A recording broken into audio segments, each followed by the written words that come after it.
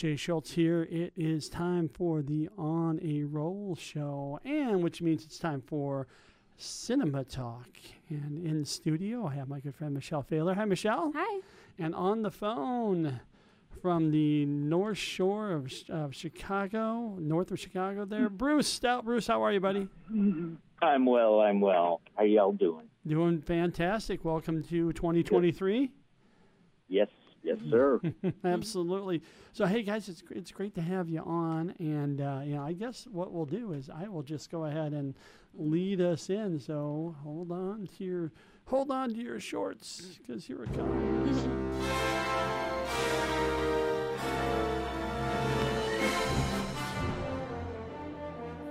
All right, and that means it is time for Cinema Talk. And this week, or this month, we are going to be talking about parody films, movies making fun of other movies. Yeah.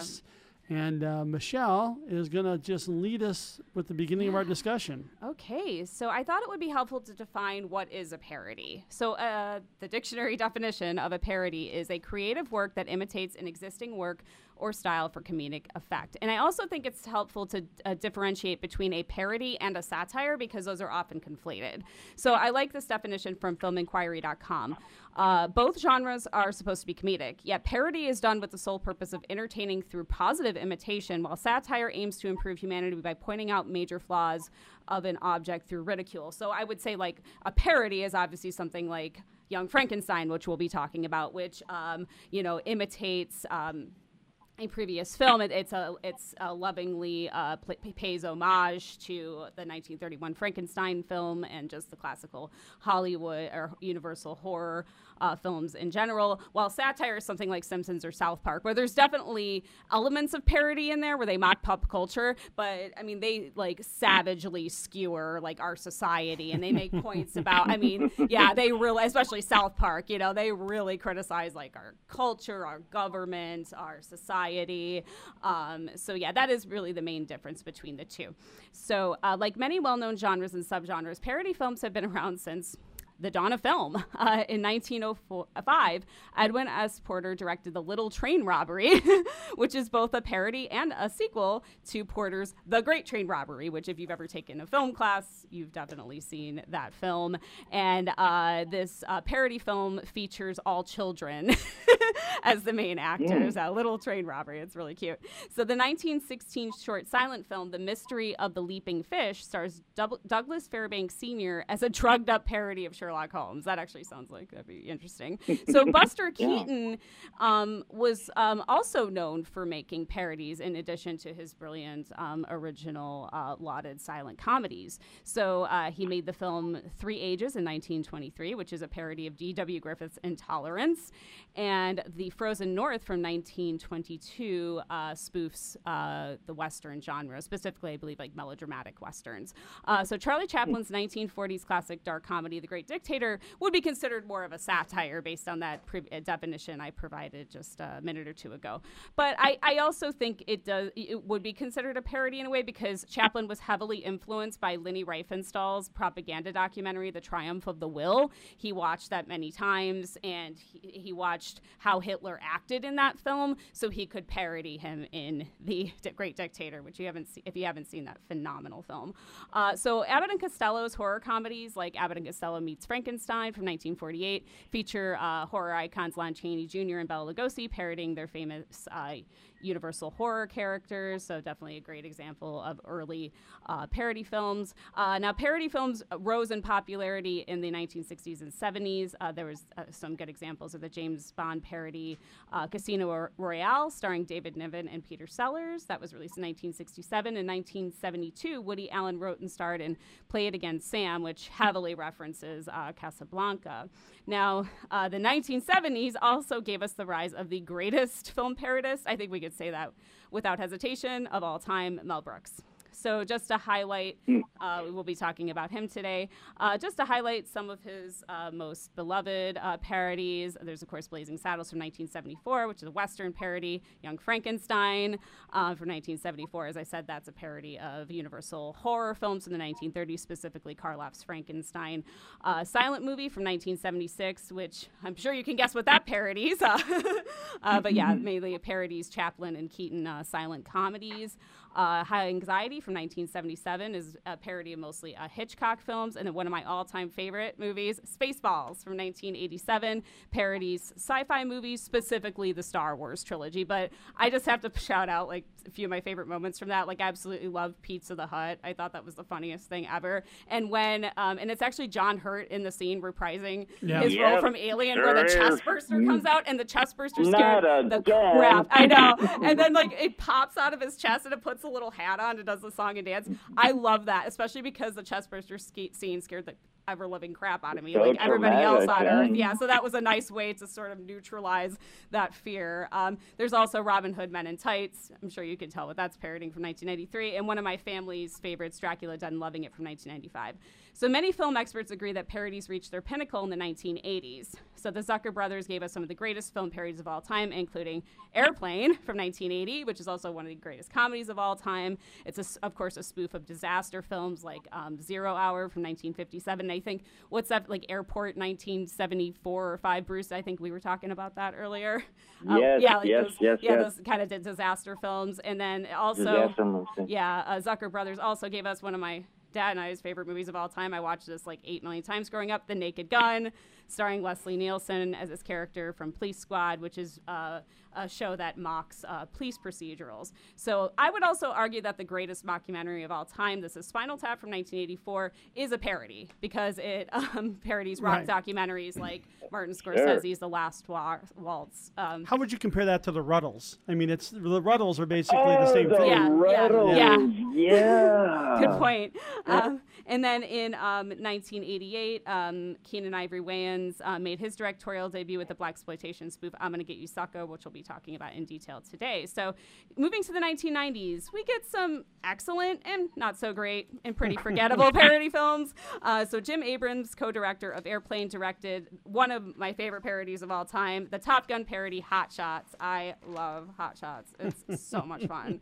Yeah, it's so good. And mainly, parodies. I love Top the character Gun. Dead Meat. Yes. You know, it's like that scene where they've got him walking across the runway, and he walks underneath the ladder. I mean, all the things, you know. And tell my wife the assassination of Kennedy. I figured it out. I'll let her know when we get back. I mean, you're like, I know, it's so good. It's so funny. So amazing. So other great parodies from the 90s include another one of my childhood favorites, Austin Powers, International Man of Mystery. Of course, the parody of James Bond, written by and starring Mike Myers. Also, another one of my favorite movies, The Beloved Galaxy Quest, is a spoof of Star Trek, not just Star Trek, but Trekkies and fandom culture and other popular sci-fi works.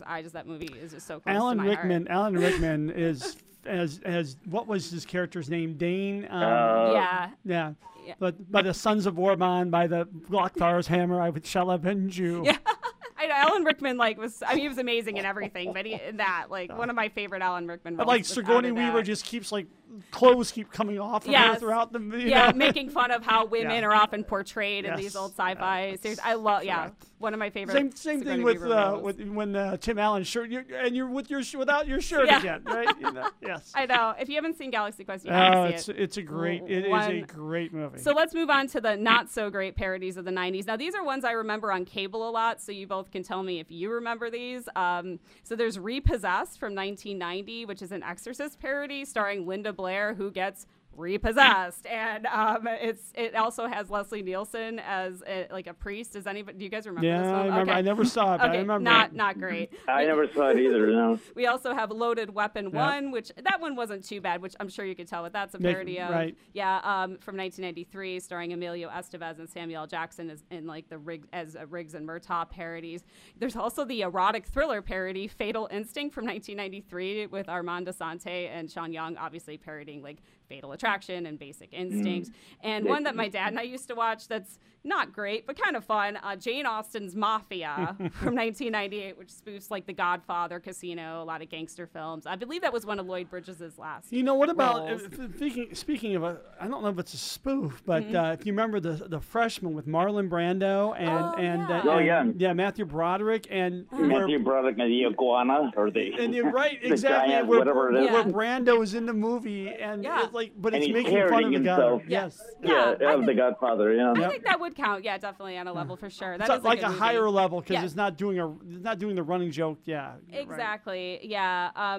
So moving to the 2000s, the probably arguably the most popular parody film of that era was the Wayans Brothers slasher comedy Scary Movie from 2000, which is a parody of Scream, which and other slashers. But some people say Scream is a parody of slashers itself. So that's something that's definitely give credit to Mike Schindler because he picked Scream as his favorite parody movie. You know, which is making fun of. Yes, it is. Slasher all the slasher film. tropes and all the cliches. Don't run up. Why does she run upstairs when she should run out the door? And Nev Campbell runs upstairs. So I actually like Scary Movie. I thought it was pretty funny. Great.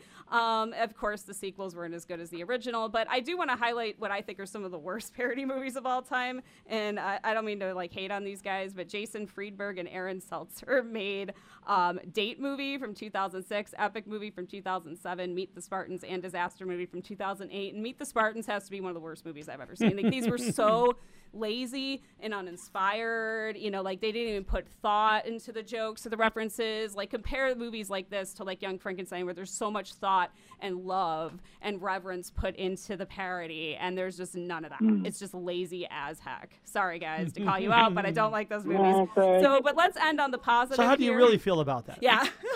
Sorry if Jason Friedberg or Aaron Seltzer is listening. Right. But to highlight some of the positive parodies of the 2000s. Now, these weren't we were just talking about traditional parodies. I wouldn't call these traditional parodies, but they're still parodies. There's gems like Tropic Thunder from 2008, which parodies Hollywood war films and really Hollywood itself. I'm the dude playing the other dude playing the dude. Yeah. I love Tropic Thunder. I saw it twice in the theater when it came out. It's so good. And the best part of that is Tom Cruise's character as Les. Was it Les Grossman? Les Grossman. And they're actually talking about doing another film with him playing that character. He wants to do it. I'd go in a heartbeat. Oh my God, it's so good. With him dancing at the end. And Hader, wasn't Hader his assistant? Bill Hader was the assistant. Yep. Yes. Good Lord. I'd be there in a heartbeat. Yeah, if they're going to make a so spin-off of that, I am there. And then also want to talk about Edgar Wright's Shaun of the Dead from 2004 and Hot Fuzz from 2007, which we'll be talking about today, are spot-on spoofs of both Romero zombie films and 80s and 90s buddy action films, respectively, specifically American action films, but they're still hilarious and brilliant comedies in their own right. And I think that's what makes a really, I think that's what makes a really good parody film, as opposed to those ones I was talking about that weren't great. So, but let's talk about one of I think the greatest parody film of all time, the greatest Mel Brooks film of all time, and that is Young Frankenstein, and Bruce is going to lead us in that discussion. How do you pronounce that, Bruce? Well, it's very, very precise. It's Frankenstein. Very important. Yeah. Now, later in the film, he owns up to what we would call the conventional. Real quickly, a moment ago, Jay, you brought up the Ruddles, which is a Monty Python spoof of the Beatles. Yeah. Yes. And that totally slipped my mind, but you could say that was a precursor to Spinal Tap. The more I was thinking about it, it's not a very well-known movie, though, but I just remember they're part of the documentary. It's set like a rockumentary like Spinal Tap is, but they're interviewing one of the Ruddles' great influences, and it's a blues singer from the trope of, the old gentleman sitting out on the porch, but his name is Blind Lemon Pie. I don't know why. I just had a conversation with Blind Lemon Pie. I don't know why I remember that. Funny. Anyway, getting on to Young Frankenstein. Yes, the running joke is pronounced Frankenstein. Yeah. Frankenstein. It was released in 1974, directed by the great Mel Brooks, written by Mel Brooks and Gene Wilder. Mary Shelley is also credited in the actual the credits of who wrote the screenplay, which I thought was about her. Of course, she wrote the very original Frankenstein. It was distributed by 20th Century Fox. It stars Gene Wilder, Peter Boyle as the monster, Marty Feldman as Igor, Madeline Kahn, she plays Elizabeth, Cloris Leachman, Frau Blucher, I'll get to that in a minute, Terry Garr, who is just a very, yes, exactly. We're going to get to that, trust me. Terry Garr, who just winds up, it's a very early Terry Garr. She's beautiful, and I just got to say, you know, whether you're talking about Tootsie or Close Encounters or even a film like Oh God, she's just really, she's classic. It just seems like goofiness and sort of, it just comes effortless. You know, she's wonderful in sort of a ditzy way. But Mr. Mom. I remember her most. Mr. Mom. Mr. Mom. Yeah. You know, on and on and on. And you used to be at Letterman, right? Didn't Letterman used to get her like all that? She'd be in the shower and he'd be interviewing her in the shower. It was weird stuff. I mean, it was weird. Yeah. Anyway. Well, I mean, I guess the point I'm making, Terry Garr is just a good sport, no matter what, you know. So kudos to her. Kenneth Mars, who plays the inspector, and this is very important to point out, an uncredited Gene Hackman, who plays the blind man that the monster. It's a very, very funny scene. The monster ends up. What does he say when the monster leaves? I was going to make espresso. Yeah, I was going to make espresso. And then he's trying to, like, light the cigar. He's blind. He sets the monster's finger on fire, and Peter Boyle goes, ah! I got to share something really quickly that's kind of strange about Peter Boyle. I was just watching, not long ago, the morning news of 9/11. And I know this is a strange thing to bring up, but they interviewed, like, moments before it all went down, they were interviewing Peter Boyle, and they were asking him to make the noises of the monster from Young Frankenstein. I don't know why I brought that up, but I just remember they're interviewing him moments before. So Peter Boyle, of course, went on to Everybody Loves Raymond, for example, and a lot of very good. He's in The Candidate with Robert Redford, but Marty Feldman, famous for his eyes, also shows up in Silent Movie is another one. Marty Feldman was a big collaborator with Mel Brooks. Madeline Kahn, Close Leachman, Terry Garr, Kenneth Mars, Gene Hackman, we spoke about.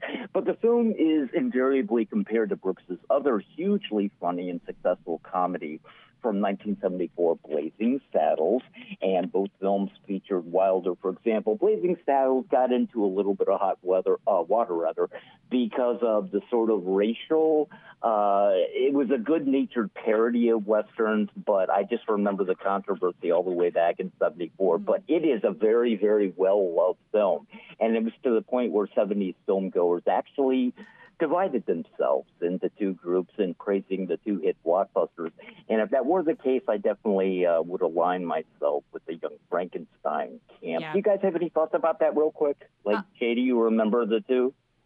Or Michelle? Oh, well, I was just going to say, like, my family were definitely in the Young Frankenstein camp. My dad's a huge, huge Mel Brooks fan. And I think Blazing Saddles is brilliant, but I just don't have that connection to it like I do with, like, Spaceballs and Young Frankenstein. It just wasn't part of my childhood, well, probably for good reason. So, I definitely, I'm with you. I was in the Young Frankenstein camp as well. No, I'm definitely the Blazing Saddles side of it, but it's, I mean, I love both movies. I love both movies. I think I've seen Blazing Saddles more.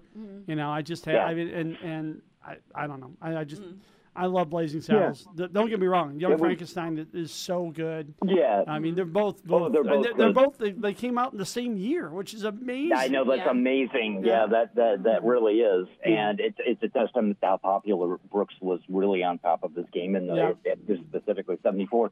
But the film has, as we spoke about a moment ago, some of the most quoted movie tropes of any comedy of all time. I was just viewing this earlier this morning, reviewing it, because I'd probably seen it more times than I can count.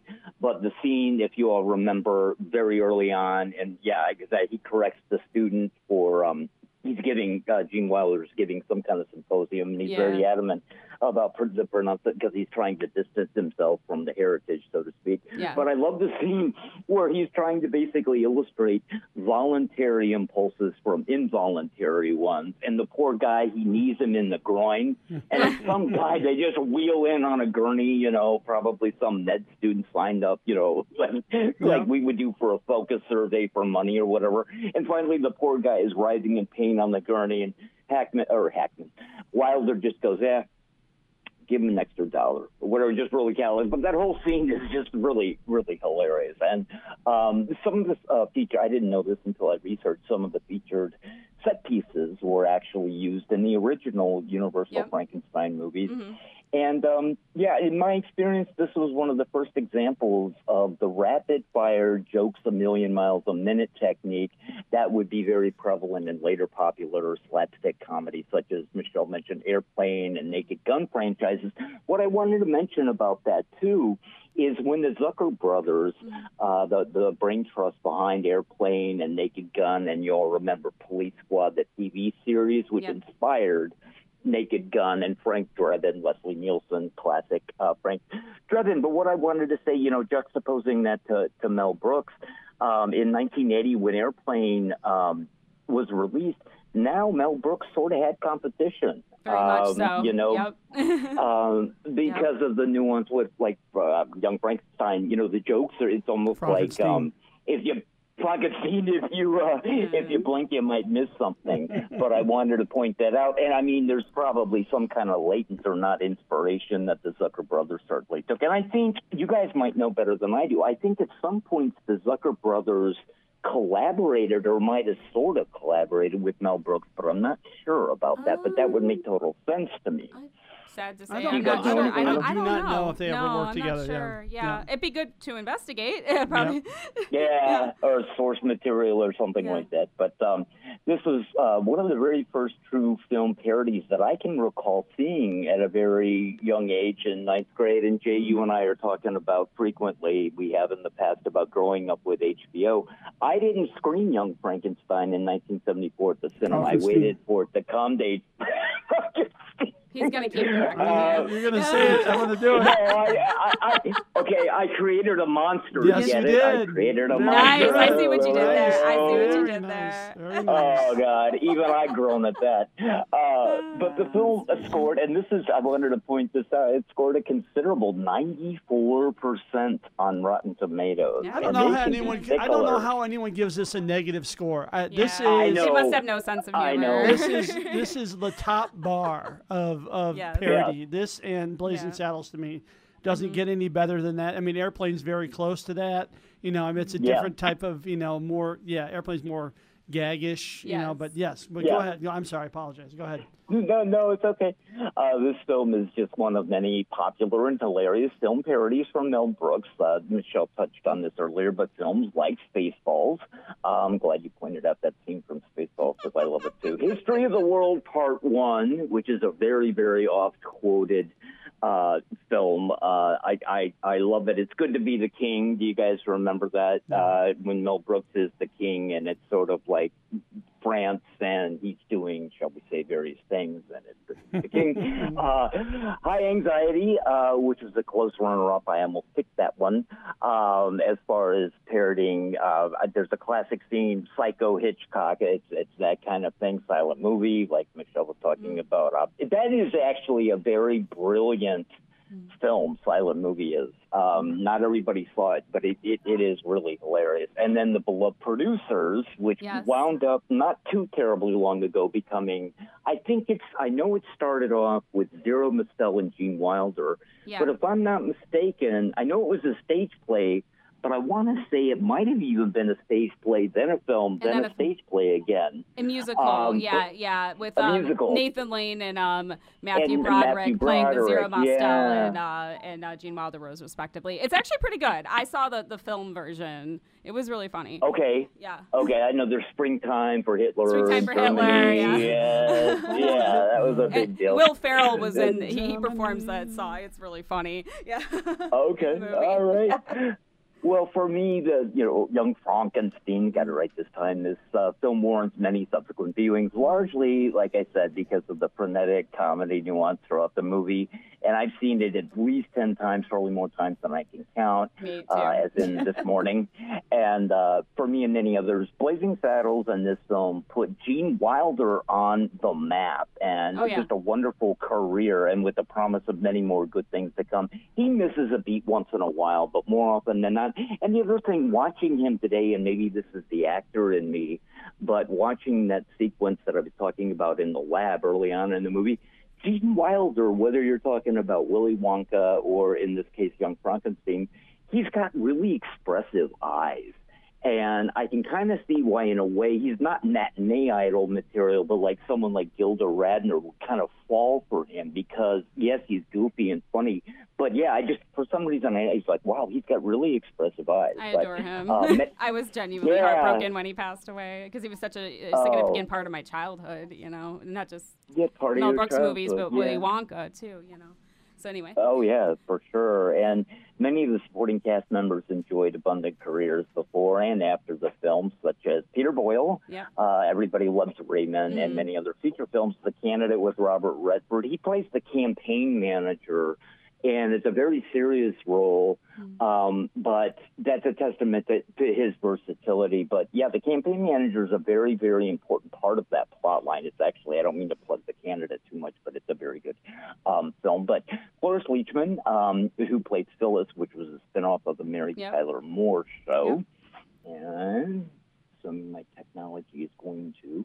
And as I mentioned earlier about Terry Garr, she's had many other credits. And curiously, on more than one occasion, playing the spouse or girlfriend of misunderstood characters such as Oh God, John Denver, it speaks to God, and she's the wife, and, she thinks, the rest of the world thinks he's crazy, so she has to support him. Close Encounters of the Third Kind, almost the same example. She's married to a cuckoo, he's flying saucers, and nobody believes him either. So I remember making that, sort of corollary theme there. And then much later in Tootsie, now she's the girlfriend of a goofy guy. She was great. She's great in everything. I love Terry Garr. She's just fantastic in everything. Anyway. Yeah, and I wanted to point this out in the much replayed scene where the horses have a panicked reaction upon hearing the name of Frau Blucher, and it's something of an inside. Well, I was actually talking to my therapist about this film a couple of hours ago, but he did not know what I'm about to explain to you guys. But it's something of an inside joke because the German word for glue, and glue is allegedly made from dead horses, is Blucher.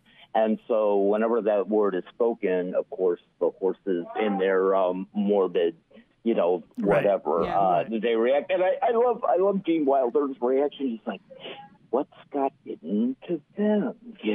So their reaction. But for some reason, the hilarious scene between the monster and the blind hermit, which is more than just a cameo appearance starring Gene Hackman, the noteworthy actor, is uncredited. And I wonder if that was contract issues, or maybe he just simply didn't want to be credited. The only other last thing I'll say about that curious thing, that happens a lot in feature films where a very notable actor, like, for example, I don't know, Jay, if you remember, we devoted a lot of time to the film Stand By Me. Yeah. Well, Richard Dreyfuss narrates that entire film from the point of view of the Will Wheaton character. And if I'm not mistaken, then at the very end shot, you see his face. They come out and they show Richard Dreyfuss's face. But he's uncredited in that film for whatever reason. So, do you guys have thoughts about Frank and what I'm saying? Like I said, this is my family's favorite Mel Brooks film, favorite parody film. I watched this so many times as a kid, I can't even count. Kind of a funny story. Bruce picked Young Frankenstein, and my parents were like, "Why'd you let him pick Young Frankenstein? That's our movie." But I mean, we're just in all fun. They were joking, Sorry. But it is one of my family's favorite movies. And I do want to say something. You were talking about Gene Hackman, who's just fantastic. I mean, he's hilarious. I don't think of him as a comedic actor, but he's so funny in this. And I think the most, maybe you both would agree with me, the most effective parodies are the ones where the scenes are so indelible that you start to confuse the scenes in the parody with the scenes in the original. So sometimes my family and I re-watch the Universal monster films on Halloween. So we'll watch the 31 Frankenstein with Karloff, and then there's the scene with the blind man, and my dad's sitting there, he's like, isn't he supposed to be dropping the hot soup, pouring the hot soup on the monster's lap, because we're we think this like young Frankenstein is so burned into our brains that's what we expect to happen when we watch the original. Yes, exactly. Right. And now, like you said, endlessly quotable. Abby Normal. Abby Normal. Yeah, you must be Igor. No, it's pronounced Igor. Right. As you can tell who my favorite character was when I was a kid. It was totally Igor, and I love how his hump keeps switching. Keeps moving, and he's in denial about it. I can help you with that hump. Yeah, what hump? What hump? So good. And the only other thing I will say, which is really funny, but remember I watched this a lot as a kid. So as Bruce mentioned, the film uses a lot of set pieces from these original Universal horror films, the original Frankenstein films. Now Brooks emulates the look of the classic Universal horror films so perfectly that when I was little, I thought this movie came out in the 30s. I was completely surprised. It was black and white. Yeah, and just the whole look of it, the way he uses like the transitions, he uses a lot of iris, like wipes and old school movie transitions, editing techniques that I thought it came out in the 30s. My mom's like, no, it came out in the 70s. I was like, what? Yeah, just fun fact, kind of blew my mind. Yep, one of my favorite movies. I love it. That's all I gotta say. No, Jay, did you want to chime in? No, I nothing to be said other than it's a great film, and there's memorable lines throughout. What knockers, rolling the hay,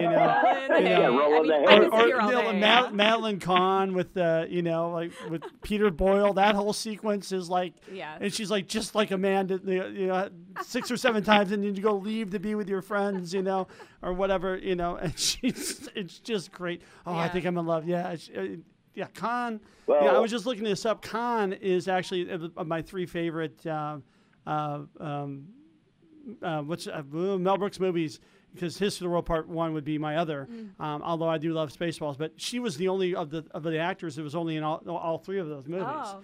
She was also in High Anxiety as well. I mean, just an outstanding cast. Outstanding cast. It's so good. I mean, Cloris Leachman. Really was. Cloris Leachman is a secondary role in this movie, and she is an amazing actress. She really is. Terry Garr and Gene Hackman, Marty Feldman, Peter Boyle. Boyle, I didn't realize he was in Taxi Driver. I never. Oh yeah, he is. Yeah, right. He is in Taxi Driver. Yep. Very interesting. Great actor. He's a great actor. So great actor, great movie, great director. Go ahead, Bruce. 2 last thoughts. Here we go with a Blockbuster Video memory. I remember we were talking about it being shot in black and white. I remember the packaging on the VHS at Blockbuster is, if you turn it around, they actually have color shots. So when they shot that, Peter Boyle was shot in green, I think. It's like it's really interesting to see it in color. And then the last line I really love is when they're sitting around talking about the monster, and Terry Garr says, "Ooh, he's going to have an enormous Schwanzstücker." and then Marty Feldman goes, "He's going to be very popular." All right, that's it. We can sit here all day and quote this movie. You can quote the entire movie. Yes, absolutely. All right, I'm going to jump because we need to jump. My movie, and I could have picked numerous films, but this is one that sticks out because I started watching it when I was at Blockbuster Video, and my brothers watched it with me all the time. We loved this film. It was on HBO all the time. It's I'm Gonna Get You, Sucker. It was directed by Keenan Ivory Wayans. It was his directorial debut. Distributed by United Artists, starring Keenan Ivory Wayans, Bernie Casey, Antonio Fargas, Steve James, Isaac Hayes, Janet DeBoer, Don Lewis, John Byrne, and Clu Gallagher, who just passed away recently, in fact. Damon Wayans, E. Plum from, if you remember, from the Brady Bunch. Jan. Clarence Williams III, David Alan Grier, Anne Marie Johnson, Kim Wayans, Tony Cox, Chris Rock in his film debut, which is fantastic. Hawthorne James, Kadeem Harrison, Marlon Wayans, Nadia Wayans. It's a Wayans family production for sure. Sean Wayans, John Witherspoon, and Jim Brown. So this movie, Wayans got this idea parodying black exploitation films. He got that idea from Eddie Murphy. Actually, he was talking with Eddie Murphy, and Murphy, started talking about this, and Wayans came back to him with a later time and said, "I want to make a movie about this." And Murphy said, "Go ahead." And Murphy even gave him the title of the movie. "I'm Gonna Get You, Sucker." Is he created that. So it's basically again a parody of blaxploitation movies from the 1970s. And Wayans plays a black hero wannabe, reunites with his former black heroes from the 70s to help them get revenge on Mr. Big. And everything about this movie is making fun of those movies. You know, like even at the end, Mr. Big is a white man, and that's what they're making fun of that. I mean, that's what this movie. That's John Vernon plays Mr. Big. John Vernon, if you remember, he was Mr. Wormer. Vernon. Yeah, he was Mr. Wormer in Animal House. I mean, terrific actor, absolutely. So. It was budgeted for $3 million, grossed just over $13 million, but it had a huge run on HBO for years. He used several actors that appeared in blaxploitation films. Antonio Fargas was in Shaft and Foxy Brown, and I think wasn't he on? He was in Starsky and Hutch. He was Huggy Bear. He was Huggy Bear. That's right. He was Huggy Bear. He was Huggy Bear. Yeah. I'm like, why do I know that name? Right. Isaac Hayes. He wrote the scene. He wrote and sang the theme song for Shaft, and was in the movie Tough Guys. Bernie Casey was Dr. Black and Mr. Hyde. Jim Brown was in Slaughter, Black Gun, and The Three the Hard Way. So all these actors were in these movies in the 1970s. Janet Dubois starred in Good Times. She was 133 episodes. Little girl. From 1974 to 1979, and composed and sung the theme song for the Jeffersons. Moving on Up. That was her. She wrote that and sang it. Yeah. And there's also the film debut for actor Robin Harris, who would pass less than 2 years later at the age of 36. So this whole movie's running gags, like, he comes home and his brother Junebug is dead, and Junebug died. What did he die of? OG, Overgold. And all the gold chains. So how to go to the bathroom with all those on? There's just great quoting lines. But my absolute favorite part of this movie, and I quote it all the time, is Chris Rock going in to buy food. I think the rib. One rib. I just want one rib. It's fan. You got change for 100. You got change for 100, and it just nails everything about those movies, makes fun of all the different aspects of it. There's just wanton violence and, gunshots everywhere. And it's a fantastic film. I could watch it any day. In fact, I own it on DVD, so I guess I could watch it anytime I wanted. Michelle, what else did you have about? Very quickly, I wanted to spotlight two scenes that I thought were fantastic in this film. So first of all, I'm a huge Wayans Brothers fan. I grew up watching In Living Color, which I will always argue is superior to SNL. Well, post-1980 SNL. I love In Living Color. But I have actually never. Last night was my first time seeing this film, but I do want to spotlight two scenes that I thought were really, really funny. I love the scene where the protagonist's mom comes into the diner and beats up the bad guys, and in the next scene, the next shot, she's replaced with a stuntman, and they don't even try to hide with the a fact. mustache. The guy's got a mustache. Guy has a mustache. He doesn't look anything like her. They don't even try to hide the fact that that's a stuntman. And why I love that so much, that is a spot on hilarious parody of the poor production qualities of most blaxploitation exploitation films. Like one of my favorite blaxploitation films is Dolomite, because it's so hilariously bad. And throughout 90% of the movie, you can see the boom mic in almost every shot. It's so bad, but it's so funny. But that's what makes it awesome. Exactly. That's what I love makes Dolomite. It truly awesome. And that really just hit me. I'm like, that is such a blaxploitation production trope. To have let's just lazily as possible show the stuntman. But the other scene I really like is when John Vernon breaks the fourth wall, and they're basically the characters in the movie at the end, they're like, why is John Vernon in this? And he's basically almost as John Vernon saying, well, many big stars have acted in exploitation films. Shelley Winters was in Cleopatra Jones, which she was. I just love that moment. Yeah, really funny film. Really enjoyed it. I like it. I like the scene where he picks up the girl in the bar, and she's got a fake butt, fake boobs. She's fake. Bald. Yeah, she's don't make me hop after you. That was hilarious. Yeah, it's. You guys are stealing my thunder, because the rib scene. I remember they kept playing that over and over on sports radio, and I'm like, where do I know this from? And the other thing about Jim Brown is he had such an enormous career as an actor. Yeah. A lot of people don't even know he was the running back. Like one of the wasn't he the running back for the Cleveland Browns? Yeah, he was one of the greatest players of all time. He retired. I think Walter Payton might have broken his record or something like that. Jim Brown retired very young. I think he was like 30 years old or 28 or something like that, and because he wanted to go into acting, and that's what he did. So yeah. And then one last thing, once again, Blockbuster Video, Chicago Wabash location. The year after I met you, Jay, I met Damon Wayans at that store. Came in, and at that time I knew I'd seen the film Get You Sucker, but it was in living color. He's a very small man. I just remember Keenan Ivory Wayans being really tall, but interesting. That's it. Well, and they also make fun of in that movie. If you remember, they actually make fun of Rambo because he. Doesn't he get a finger like a paper cut, and he uses he pulls out this little this little needle, and he's burning, he's screaming because he's trying to it's just fantastic. No, there are so many great gags in this film, so funny. Yeah, it's definitely, I mean, what it is making fun of those movies and some other action trope as well, right? Absolutely. Absolutely. So Michelle, we'll go to you. Speaking of action tropes, I'm going to be talking about Hot Fuzz, one of my favorite films of the 2000s. One of my favorite films of all time. This is directed by Edgar Wright, written by Edgar Wright and Simon Pegg, distributed by Rogue Pictures in North America, starring Simon Pegg, Nick Frost, Jim Broadbent, Paddy Considine, who was fantastic in House of the Dragon. If you watched that on HBO within the last few months, excellent. Timothy Dalton, who was hilarious in this movie. Like, he's not known for being hilarious, but every time Timothy Dalton showed up in this movie, I just started laughing hysterically. Bill Nighy's in this, and Martin Freeman, and Olivia Colman, who is like one of the most critically acclaimed actresses. She was in this movie back in 2007 as she played such a silly role. She's like the only female cop in Sanford, and it's just funny to think about her because being in this movie because she's so critically acclaimed right now.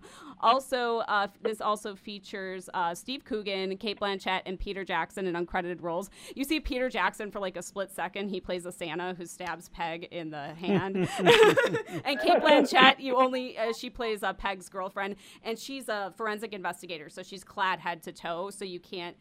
All you see is her eyes, but you know it's her by the voice. So this is the second film in Wright's Three Flavors Cornetto trilogy.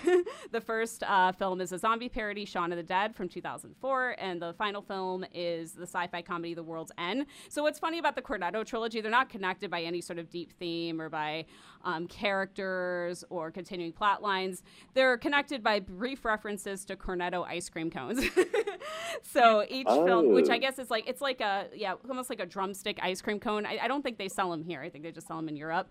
But yeah, you'll see a brief reference to these ice cream cones in each of these movies. And it's almost blink if you miss it. Like in World's End, it's just the wrapper blowing around. But each film represents a different flavor. So Shaun of the Dead represents strawberry because red is equated with like blood and gore. Shaun of the Dead is a zombie parody, as I said. Hot Fuzz is about cops, so that represents the original blue cornetto because obviously blue is strongly associated with police officers. And The World's End is a sci-fi film, as I said, so that's mint, representing aliens or little green men. It's also a parody of the Three Colors trilogy from the 90s, if you remember those French films from back in the day. Red, white, blue, right? Yeah, red, white, blue. Yeah, so in an interview with Hollywood.com, Edgar Wright spoke about his inspiration for making this film, and he said he wanted to make a cop film in the UK because there really isn't a tradition of cop films in the UK. So it's absolutely like none of the sort of the ones in the 80s and then very few in the 70s. We've got a lot of good cop TV shows, but we wanted to make a cop film. We felt like every other country in the world has its own tradition of great cop action films, and we had none. Now, obviously, the UK has cop, and crime films, but they're not like 48 Hours and Lethal Weapon and a lot of the buddy cop action films or Bad Boys that I grew up watching, with my dad. And yes, this is definitely a parody of those American buddy cop action films like Lethal Weapon and Bad Boys, which I've seen so many times with my dad I can't even count. So the title itself is also inspired by the two-word titles of action films from the 90s and the 80s, like Lethal Weapon and Point Break. Point Break is figures pretty significantly into this film. So yeah, as I said, so the film is about a straight-laced cop named Nicholas Angel, who's played by Simon Pegg. And I love the opening scene of this film. It's basically a brilliantly edited montage that gives you, it provides you everything you need to know about this character and how straight-laced and kind of uptight he is, and by the book he is. And the song that plays in the montage, it's perfect. It's Goody Two Shoes by Adam Ant. Like, there couldn't be a more perfect song for this character. So he's a pen and notebook toting cop because he's all about his pen and his notebook. And he's originally in London, but he's reassigned to the small village of Sanford and partnered with the goofy buddy cop loving Danny Butterman, who's played by Nick Frost. So Danny loves cop films, and he's kind of American buddy cop films. And he's disappointed that, like, his everyday cop life in Sanford is boring. You know, they're like chasing escaped swans and, you know, they're dealing with loiterers. They're not really dealing with the stuff that they deal with in the movies. So Danny loves Point Break, specifically the scene where Keanu Reeves fires his gun into the air and goes, you know, and he can't bring himself to shoot Patrick Swayze. And he winds up doing that exact same thing at the end of the film. So, like, they have, what I love about this film is they don't just, like, reference, no, there's, like, scenes, like, shot-for-shot scenes from these action movies that are in Hot Fuzz. So, along with Point Break, Butterman loves one of my dad's favorite movies, Bad Boys 2. And that, if you remember in Bad Boys 2, there's that S Just Got Real scene where Martin Lawrence and Will Smith, Mr. Slap, where the camera, okay, if you know, Michael Bay is known for that 360 spinning shot that, like, and I can't stand that because I have motion sickness, so it literally makes me sick. And you see that exact same shot where it's just Peg and Frost towards the end of the movie, and they're just standing there, and then the camera goes like 360 around them. Like, it's just so funny. Like, Edgar Wright knows these films to a T. And I just love how he reflects that in his cinematography. So I love how Hot Fuzz both faithfully parodies a plethora of these action film cliches and subverts them. So like I said, in Sanford, you know, they're dealing with, like, escaped swans, and their biggest nuisance is, like, a living statue being annoying rather than, like, you know, dealing with drug dealers and violent crime. So when there's a string of murders that starts happening in the town, they're confused as accidents, right? Because the townspeople aren't, you know, used to dealing with that. So, like I said, Danny's obsessed with cop films, so he'll ask Nicholas, like, have you ever jumped in the air while firing two guns, you know? Like, you see that trope so many times in action films. And Nicholas says, no, because cop films are not like real life. But then later in the film, you see Simon Pegg, you know, in slow motion firing his gun in midair. And then Wright uses fast cutting and close-ups. One thing that this film has been lauded by actual police officers is how it shows cops, specifically Nick Angel, processing police paperwork. So you see, like, montages of him, like, filling out paperwork, fingerprinting the suspects, taking mug shots, and it's shot in this way to make it seem really cool and exciting with these fast cuts and close-ups, like you would see in action movies when the heroes are loading their guns and putting on their armor. But then you actually do it later in the film. Wright uses the same type of quick shots to show the characters loading their weapons and getting ready for the epic battle. You know, at the end, it turns into a full-blown action film. So another trope they make fun of is when you think an explosion's going to happen and the characters run as fast as they can to find shelter before the huge explosion happens. But in this film, nothing happens. But then there is an actual massive explosion later in the film. Right. The other trope it parodies is the villains with unnecessarily long monologues trope, where the villain has to give you all that exposition, explain everything that, you know, their whole motive. But what's hilarious about this film is that Nicholas Angel theorizes what the motive for the murders is, and it's super complex and well thought out. And when you find out what the reason for the murders is, it's really stupid. Like, it's incredibly stupid. Like, it's so funny. Like, I don't want to give it away, but it's hilarious. So, like I said, I love this film. I think it's because it references a lot of action films, buddy cop films that I watched with my dad growing up, like Lethal Weapon and Bad Boys. And I really love films about friendship, and this is one of my favorite friendships in all of cinema. Like, Peg and Frost have such great chemistry, and I love how basically they use the best parts of themselves to help each other grow. So Danny teaches Nicholas the importance of switching off from the job, not being all about the job all the time, and loosening up a little bit. And Nicholas helps Danny appreciate all aspects of police work, including the boring paperwork, and to kind of take more pride in his job, because Danny just kind of does it because his dad does it, you know? Right. So yeah, I love this movie. I'd love to hear your thoughts. It's a great film. Simon Pegg is one of my favorite actors, and I love this work. You know, I haven't seen it. You make me want to go back and watch this. I haven't watched this in a long time. It's so funny. Yeah, and I will definitely jump back in. So, no, I love Simon Pegg. Love Edgar Wright. Yes. He's extremely good. So, Bruce, what are your thoughts? Well, this film was very well received, and I was kind of surprised. So I don't have a lot to say, but it's no wonder, Michelle, that you liked it. I mean, yeah, and there's a lot going on.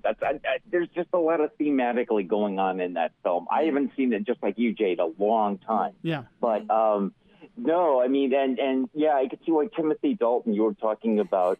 And it's always great to see people that are just totally out of character or, you know, sometimes making fun at their own expense, you know, and parody themselves.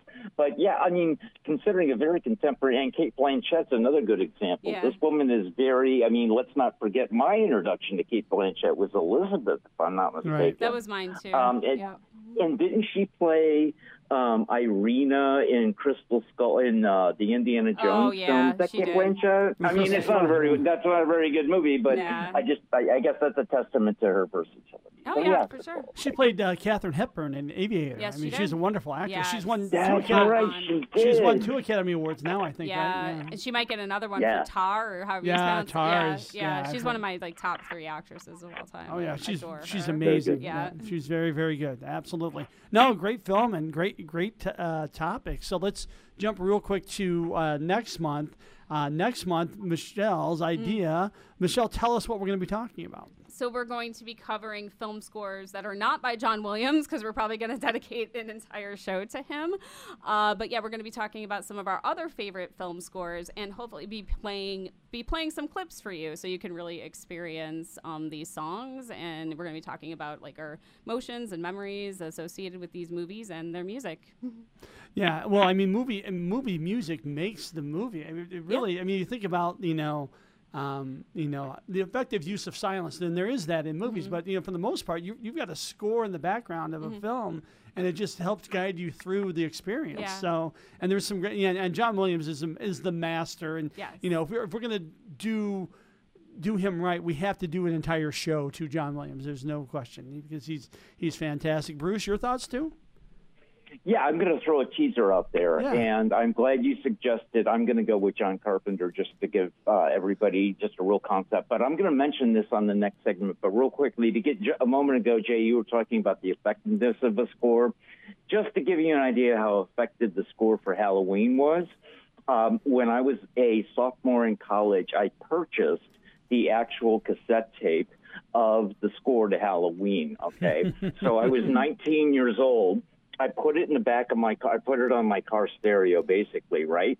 And I had to turn it off. I was too spooked. At 19 years old, mind you, I saw it when I saw the film in 7th grade. That should be a testament to how effective the screen. I'm like, why did I buy this cassette if I'm not going to listen to it because I'm too spooked by it?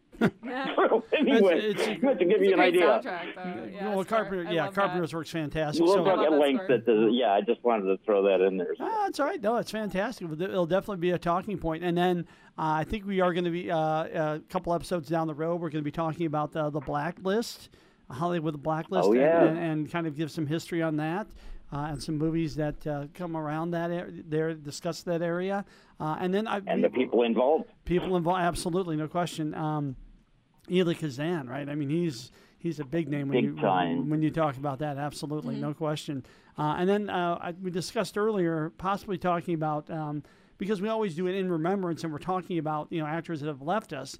But I'd like to celebrate some that are still here. And Robert Duvall just celebrated, an acting anniversary, 60 years almost to the date of his involvement in To Kill a Mockingbird.